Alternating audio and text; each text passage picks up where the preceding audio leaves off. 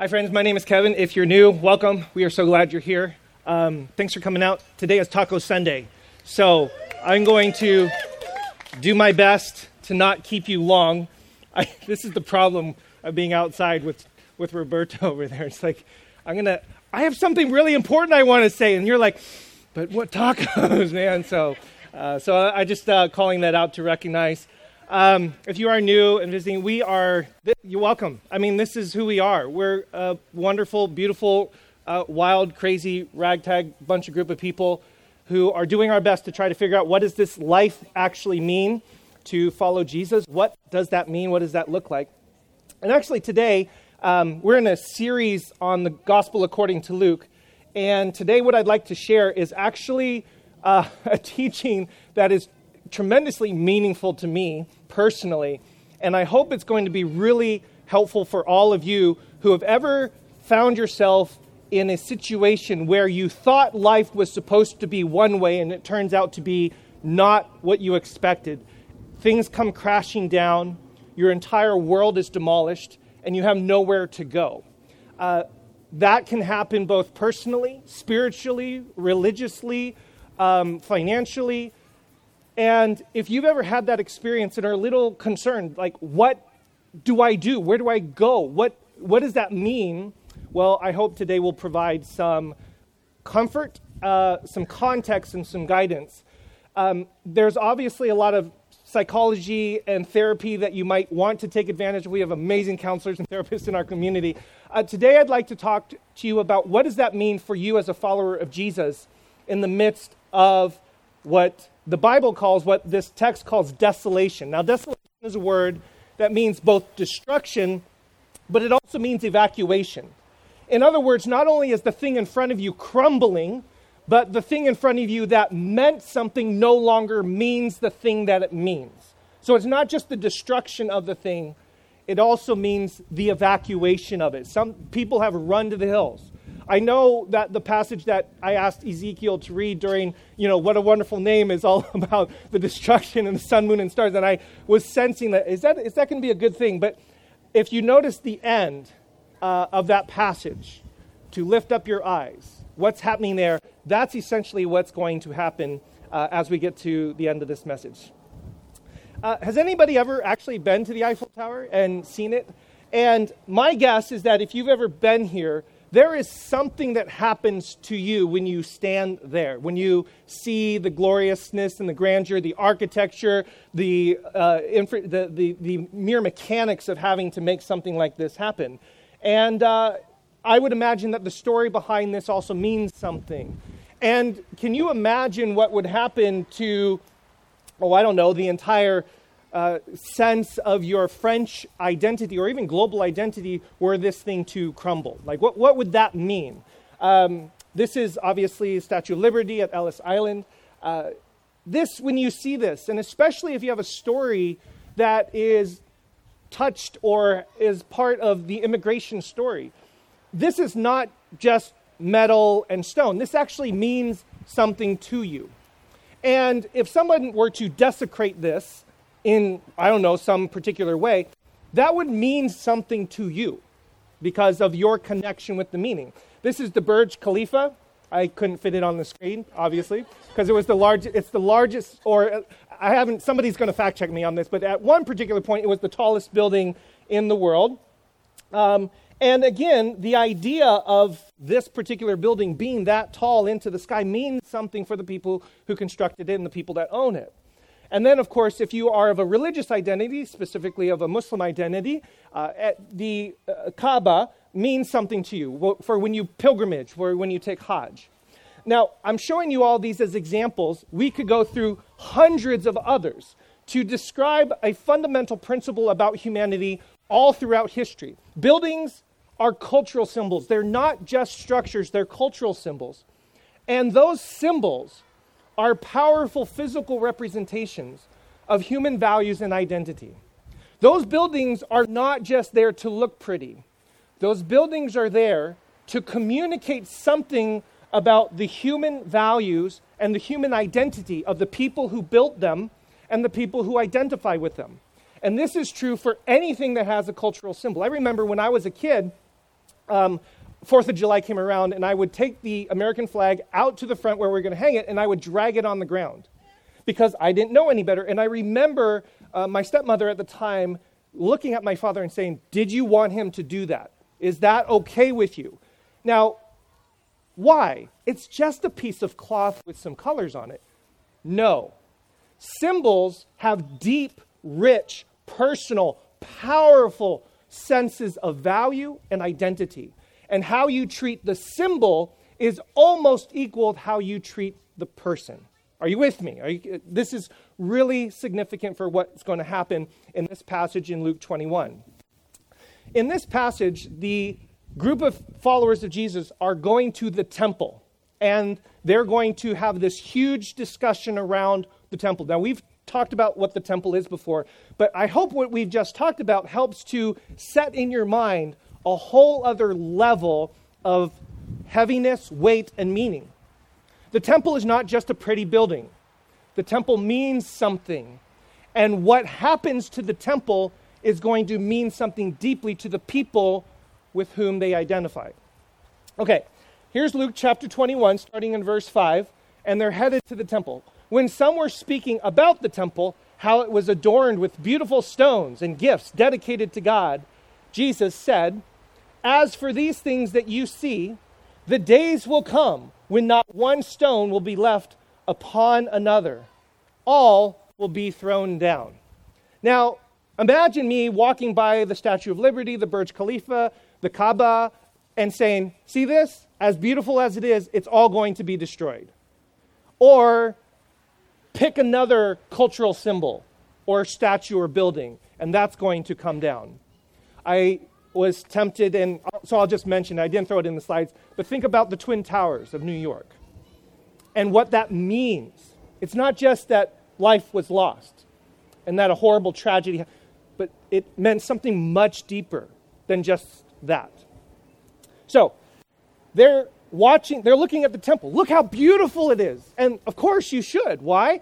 Because we actually have, in addition to the biblical record, we have ancient historical records, Josephus being a prime example of a clear description of how ornate and intricate the details were in setting up this temple. He writes, this is Josephus, "Now the outward face of the temple in its front wanted nothing that was likely to surprise either men's minds or their eyes, for it was covered all over with plates of gold of great weight, and at the first rising of the sun," notice this, "reflected back a very fiery splendor, and made those who forced themselves to look upon it to turn their eyes away, just as they would have at the sun's own rays." I mean, think about that for a second. We're a building so splattered with gold and white that it was just, you couldn't even look at it as if you couldn't look at the sun. But this temple appeared to strangers when they were at a distance like a mountain covered with snow. For as to those parts of it that were not gilt, they were exceedingly white. Josephus goes on. On its top, it had spikes with sharp points to prevent any pollution of it by birds sitting. I love this. Josephus is a first century writer, and he basically invented, bird spikes. That's basically what he's talking about here. The very same things that we got going here. Of its stones, some of them were 45 cubits in length, 5 in height, and 6 in breadth. Here you can see some examples of the cornerstone on the foundation of the Temple Mount. This is also underground right now, but you can see how huge these stones were. Josephus goes on and waxes eloquent about the ornateness of this building for page after page after page. It is an astonishing, astounding building. So when you walk by it, just like you walk by any of the other buildings that we currently have, you cannot help but be amazed, and your eyes are drawn unless the sun is shining on it. And then you're just like, wow. So when you see it, you think, this is something. This is not just a pretty building. This is something. Now, to get at the definition or the meaning of what that something is, you have to understand the long history of the temple. The temple is called, obviously, the temple, but it's also called the house. And if you read your biblical narrative, starting at the very beginning, but generally speaking, starting around the kingships, which is about near the prophetic times, you will start to see that it is mentioned over and over and over again as a central location for the religious identity of the Israelites and eventually the Jews. This is a very extremely brief snapshot of Solomon first building the temple around the 10th century BC. It was destroyed in 586, which caused a major identity crisis for the people. It was rebuilt in 515, given permission by Cyrus, who's a foreign king. And then Herod comes along in 37 BC, Herod being the king of Judea at that time, and says, I don't think it's big enough. Then he destroys the thing and builds something even bigger and more grandiose, because that's what Herod does. So in addition to the temple being the house, the place of worship, the central economic center of the ancient Jews and ancient Israelites, in addition to that, you also have to remember that it comes from a previous building, which was also known as the tabernacle or the Mishkan. Some of you who grew up in church, especially in more charismatic circles, will know the word Shekinah. Shekinah is a word that is frequently used to describe the glory of God. So they would call this place the Mishkan from the same word. And why is that important? Because the word Mishkan or Shekinah means the very presence of God. This building represented the very sense and presence of God in the midst of the people. And if you read Exodus carefully, you will read a passage that says, you will surround yourself on this tent so that I will dwell in them. There's a very clear indication that the tent represents God's presence, but God's actual location is in the people. So, this is all woven in to the definition and the meaning structure of the temple. Again, the building is essentially a physical representation of a religious conviction of its ideas and ideals. It is an edifice of religious identity.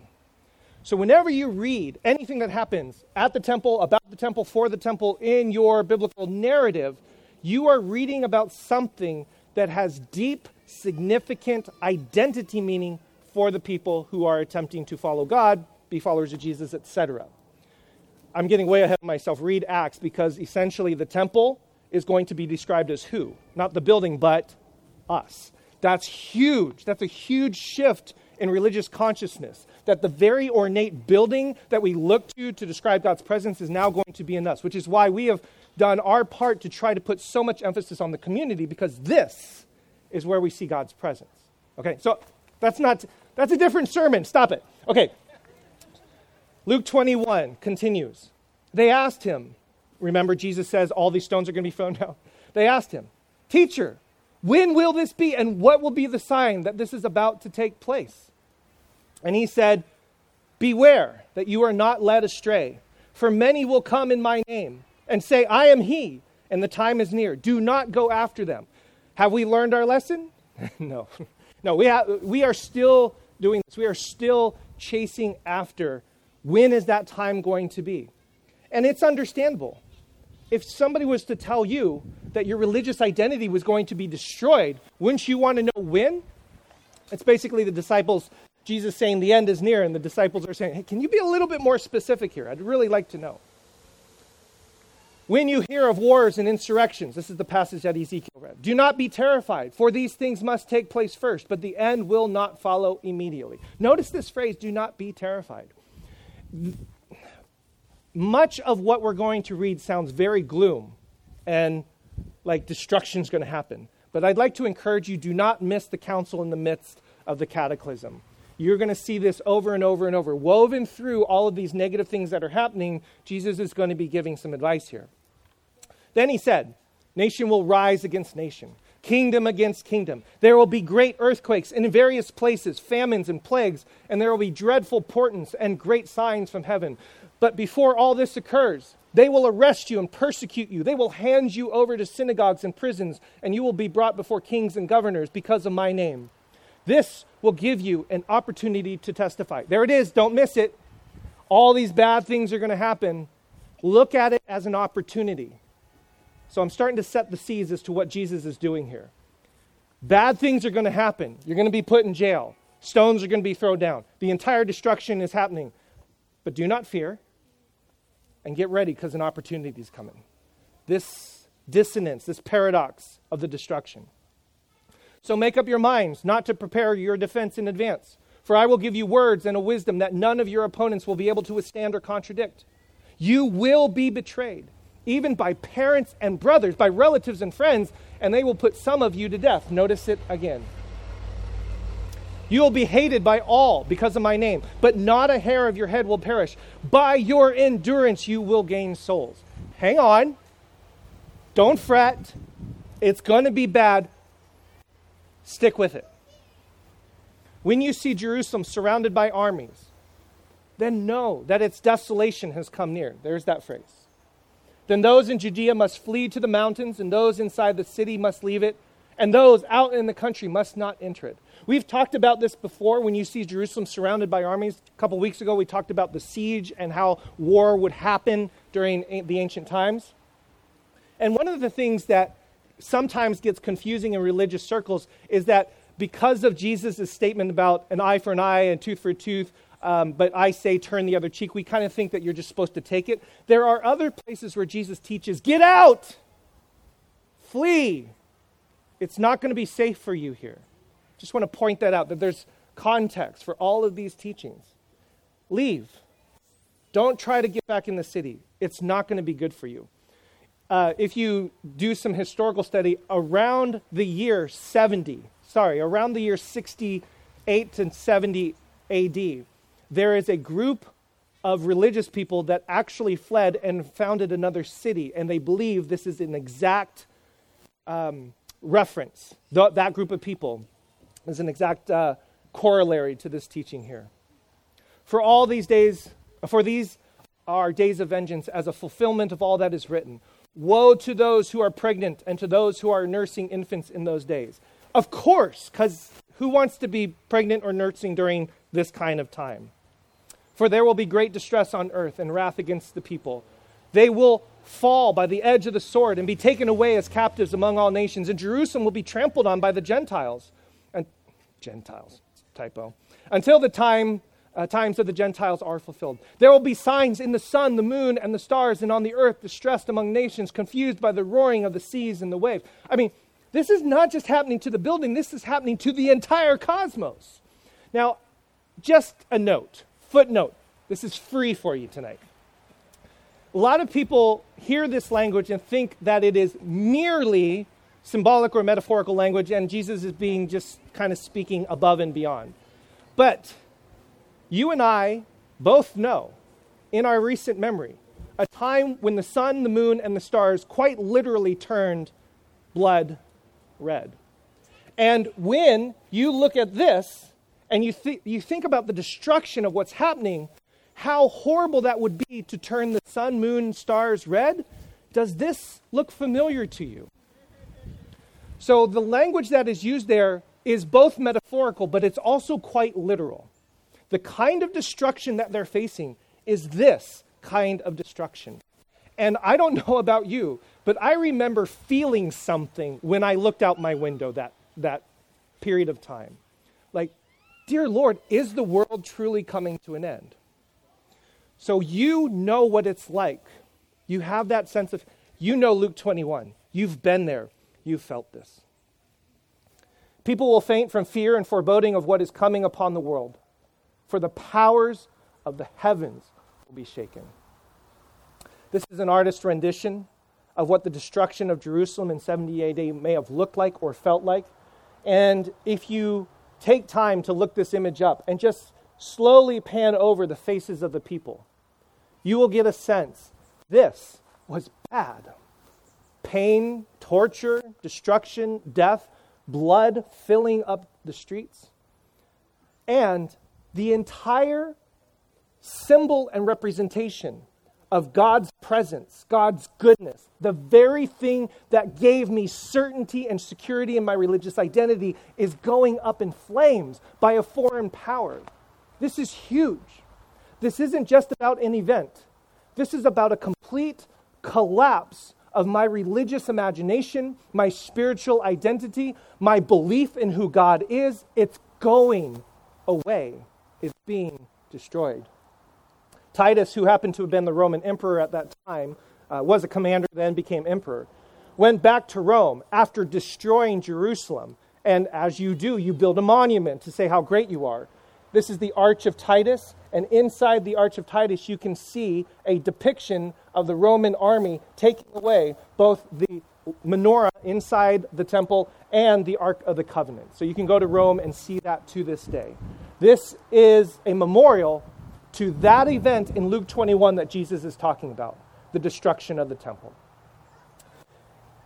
Okay, so you're like, but is there anything? Just wait. There's good stuff coming, okay? I mean, this is all bad. This is really bad, but just wait. And I know some of you are like, I hate waiting.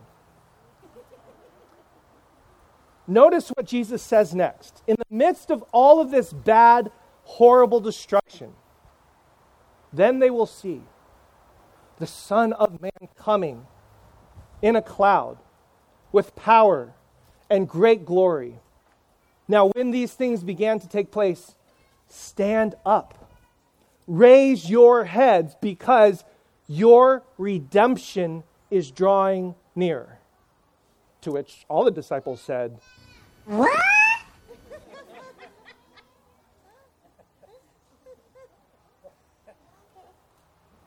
Jesus just went through an entire litany of all the bad things that are going to happen to a building and a structure that represents everything that I understand to be what is secure and true and real and right and certain in this world about who I am and my place, and you're telling me my redemption is drawing near?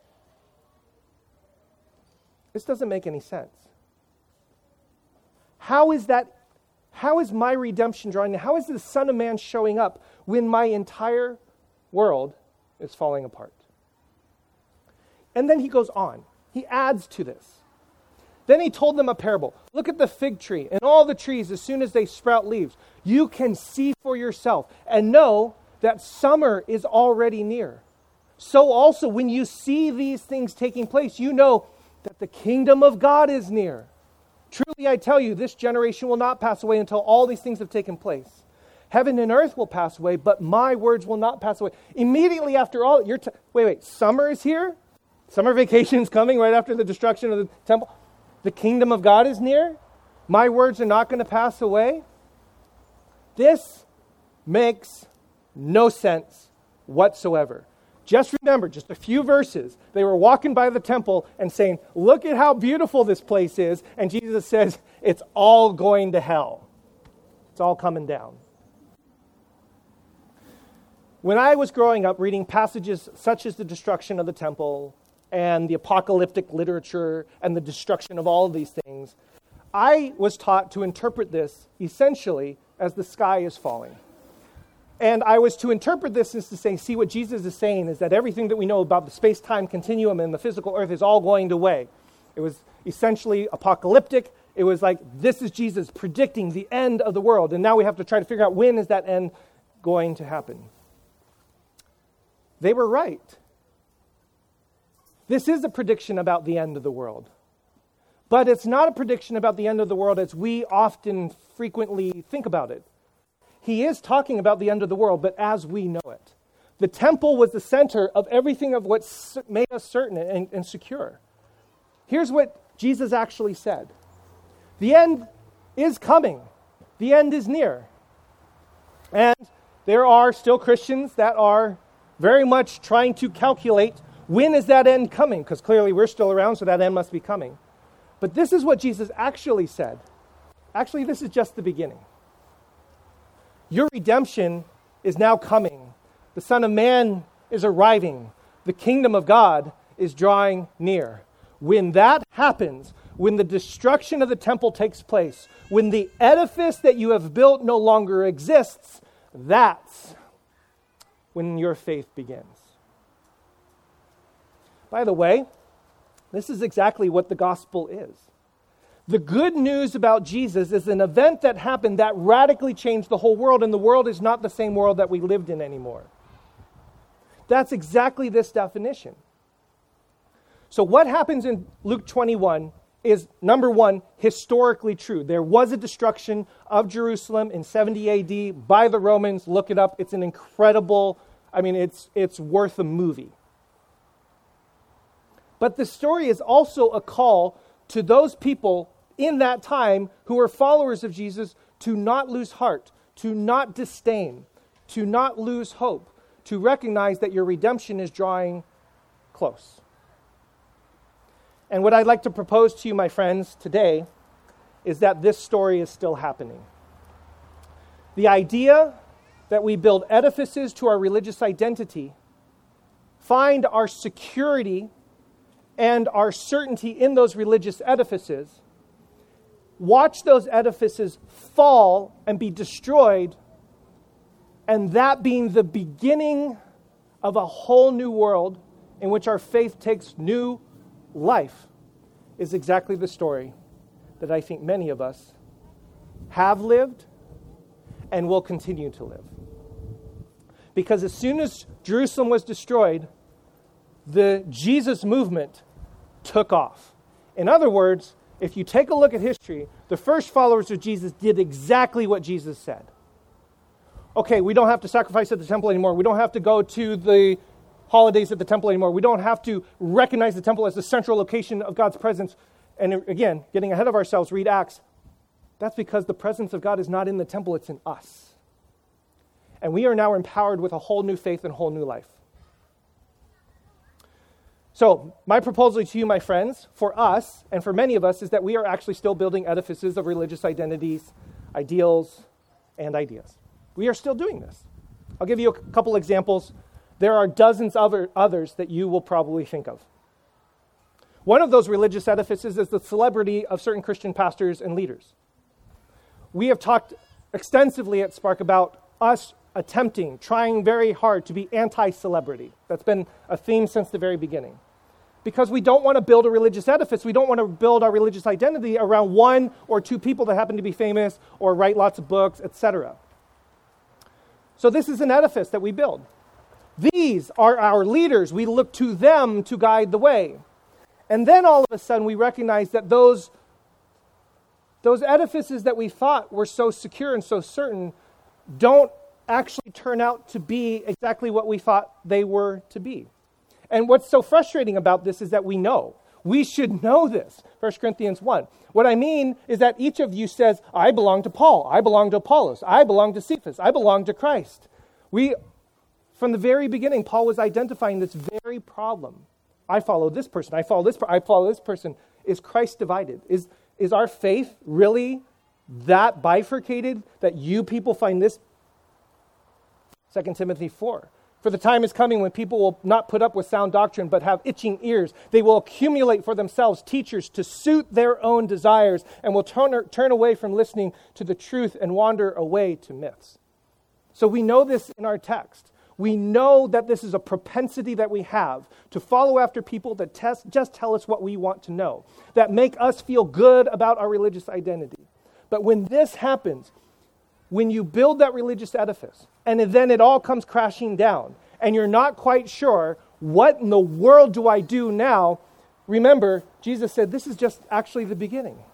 There's a whole new life. There's a whole new redemption. There's a whole new coming of God's kingdom that is happening because finally the edifice is brought down.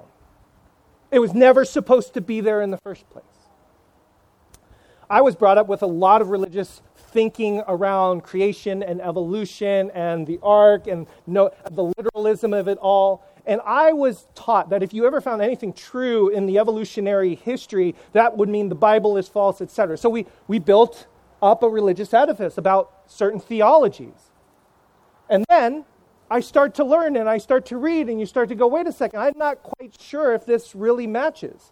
And then this happens. Ark Encounter in Kentucky suing after flooding causes property damage. True story, by the way. I love that headline. It's like my favorite. And then you start to realize, wait a second. The interpretive construct that I've been giving was somebody's religious edifice. as soon as I go back to the biblical story and the biblical narrative, I don't see what they were telling me. I've built something up and caused that thing to be my certainty, my identity. So, when that goes away, I am either stuck with a sense of, I don't know what to do with my faith anymore, or maybe I can realize this is actually just the beginning. I'm discovering something new about my text, about my story, about my heritage that I couldn't see before through the edifice of my religious identity.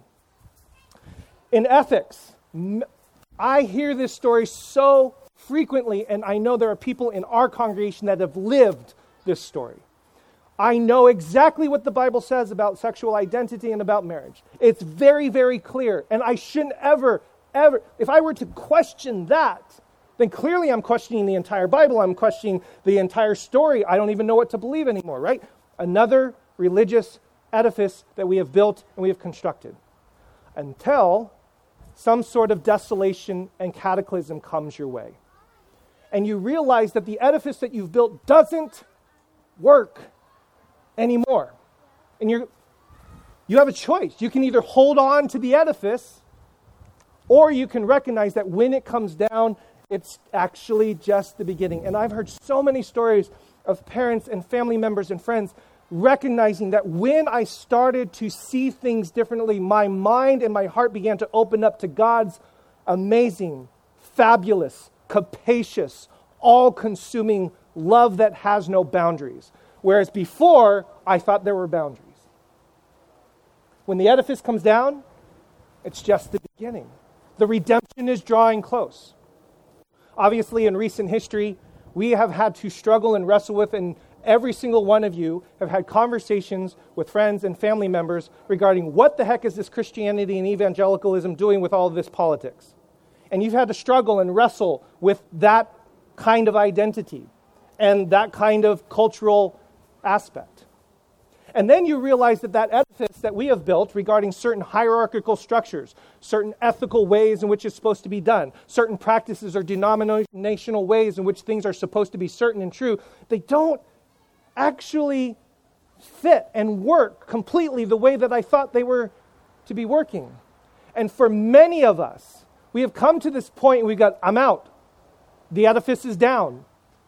I can't do this anymore. The faith is gone. I can't believe I was a part, whatever. There are many of us that have had to wrestle with this question. My encouragement to you, the end is near. And that's such a beautiful thing. Your redemption is drawing nigh. It's actually just the beginning. When that religious edifice comes down, there's a whole new life. The Son of Man is coming. The kingdom of God is drawing near. Hallelujah. I'm not very charismatic, but there's my charismatic moment. So, my friends, we are still building edifices of religious identities, ideas, ideals, and identities today. This is just natural. We've been doing this throughout the dawn of time. So we shouldn't be surprised. We shouldn't be surprised that we need security, certainty. We need confidence. We need an anchor. This world is chaotic. It absolutely is. Where do I put my trust and my faith? If we understand Jesus' teachings here regarding the temple, when we ask the question, what do you do when that gets destroyed? Where do you turn? It's very, very simple. There is another sense of security, confidence that you have. It's in Jesus. And I know that sounds so cliche, but I will tell you, I've had so many conversations with people who claim to be Christians, followers of Jesus, and actually don't know Jesus. They know all the criticisms of Jesus, but they actually haven't read through the gospel accounts to try to figure out what did he teach. They haven't actually read through Acts to try to figure out what was the early church. They actually haven't soaked themselves in.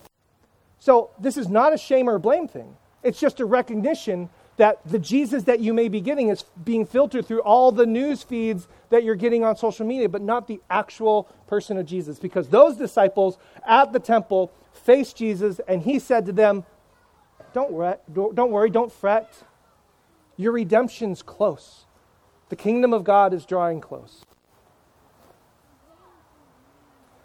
There are these incredible passages that should have given us this sense all along. Some take pride in chariots and some in horses, but our pride is in the name of the Lord our God. They will collapse and all fall, but we shall rise and stand upright. We've known this. This is in our heritage. This is in our text. Trust in the Lord with all your heart. Do not rely on your own insight. In all your ways acknowledge him, and he will make your paths straight. Do not be wise in your own eyes. Fear the Lord. Turn away from evil. That will be a healing for your flesh and a refreshment for your body. There are people in our congregation, in our world, in our lives, that's right here. The thing's coming down. And I don't know what to do. And I'm so disillusioned. I don't know what prayer is anymore. I don't want to read my Bible anymore. I don't even want to say the name of Jesus. Please don't make me sing that song ever again. I don't even want to attend church. But why? Because church has been so toxic and so damaging that even the word church or showing up to a service is activating my fight or flight system. That's how bad it's been. I want you to know I get it. It is painful. And it is heartbreaking that the very thing that's supposed to bring life is the thing that brings destruction. And I wish I could fix it. I really wish I could fix it. But as these stones all come down, there is another stone. There is another stone that is part of our story. Because this stone got rolled away and a whole new life came up out of that destruction. Jesus said to them, have you never read in the scriptures, the stone that the builders rejected has become the cornerstone. This was the Lord's doing, and it is amazing. That's right. When the thing comes crashing down and rejected, just as we sang, or as we will sing, it's going to become a new cornerstone, a new building, a whole new way of doing life. Your redemption is drawing near. My friends, the destruction of the edifice is the hope of a brand new life. That's why one of our core values is the resurrection. And sometimes, some things just simply have to die in order for a whole new beginning to live. So my hope and my encouragement for you is that wherever you might happen to be in this journey of faith, maybe your edifice hasn't fallen yet. Put your hope in Jesus because maybe one day it will. Maybe your edifice has destroyed your soul. I get it. It's painful. Your redemption can begin even in that moment, in that place. As we take communion, I'd like to encourage all of us to see once again in these symbols a representation of the new life that came up out of the grave, out of the darkness, out of the destruction. Because this is exactly what this is. Body and blood, broken, destroyed, and every week we partake, and what happens? A whole new life begins. So you are invited to the table. We do have the gluten-free on this side. To come and in this same spirit of whole new life and whole new redemption, whole new kingdom of God drawing near, to take this and to recognize that in this moment, new life, once again, is happening. For in the night in which he was betrayed, our Lord Jesus took the bread, blessed and broke it, giving it to his disciples, saying, take, eat, this is my body given for you. Do this in remembrance of me. Likewise, after supper, he took the cup, gave thanks, and gave it to them, saying, drink this, all of you. This is my blood of the new covenant, which is shed for you and for many, for the forgiveness of sins. Do this as often as you drink it in remembrance of me. And as we have said every single week, all are truly welcome at this table.